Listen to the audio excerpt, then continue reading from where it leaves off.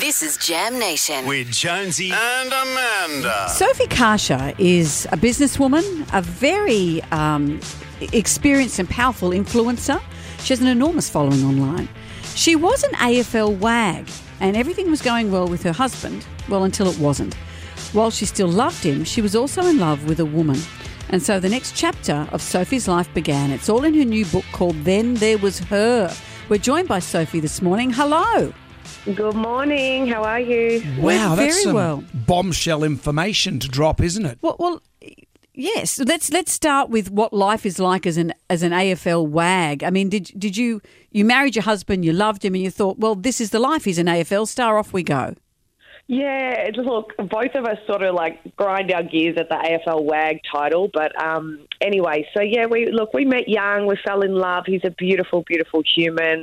And we had a baby young and we got married and everything was great. And then, you know, hindsight's a wonderful thing. And I look back now and I don't regret my life with him, but I didn't know myself, you know, like I was in my early 20s and it's not uncommon for a woman or any human to discover who they really are later on in life. And that just sort of happened to me in my later 20s, just unfortunately after I'd already married this man. So there is a beautiful story at the end of it, though. So you're sharing a workplace with a woman and you start to have feelings for her. Is that how it all started?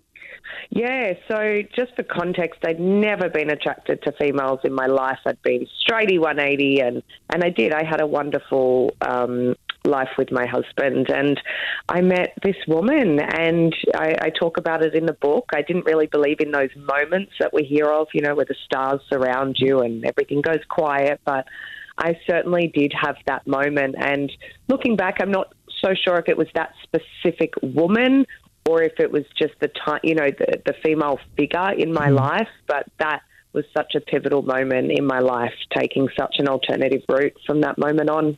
Well, and so you were with Alana, but you're not with her anymore. No, I'm not with Alana anymore. I'm engaged to my beautiful partner, Maddie, now. And that's another interesting part of the book because I have lived my life online. You know, people think that you are telling them every little thing that goes on in your life. But what people are going to realise is there was actually quite a few women that I dated over the years as I was navigating through. So everyone's like, oh, my God, you had other hers in your life. I'm like, yes, guys, I did. I actually did have a bit of a private life there for a while. So. Was it hard to put a name to what you were feeling? Because did you think, well, maybe I just feel this for this woman and it won't disrupt my marriage or it doesn't mean that I'm gay? Did you kind of grapple with that for a while? Oh, Amanda, absolutely. You've hit the nail on the head. It wasn't just, you know, like I explain it, like I didn't just wake up one day and flick the light switch and go, I feel like becoming a lesbian today. This is going to be fun. It's something that just happened to me and I did welcome that change, but it was petrifying because I knew the snowball effects of it. And I did also question, well, what if I change my mind again? And then, you know, it's hard when you navigate things and then you live such a public life. I knew that once everyone knew, but what if I did change my mind again? I'm going to look like an idiot here. Like I was simply a woman just trying to figure myself out. Unfortunately, I have over 200,000 people who are watching my every single move and they want answers as well. So I had people questioning me like, are you and Jared together? I saw you out here with a girl. I saw this. What's going on? And they expected answers straight away when I didn't always have the answer to give because I didn't know myself. Maybe you should have put it into a TikTok dance. Yeah. That would have say you and Jared, we're not together anymore, but I'm with this woman over here. That's probably the way to do it these days, isn't it? It's the only way. And so what do you hope people will get from your book? What have you learnt that you can share with others? Yeah, well, I tell you what, there is a really beautiful story, and for so long the public did fall in love with Jared and Sophie together.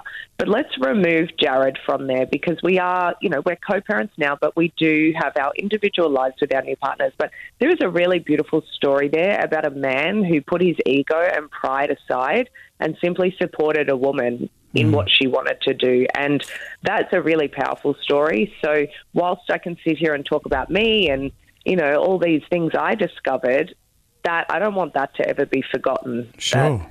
It's very grown up, isn't it, really? That's really, and that's really big adult feelings, how you navigate this sort of it's stuff. heavy. So good on Jared. Yeah. Well, Sophie, this is great. I'm looking forward to seeing it. Then There Was Her by Sophie Kasha, available now at sophiekasha.com. Thank you. Thanks for the chat, guys. Appreciate it.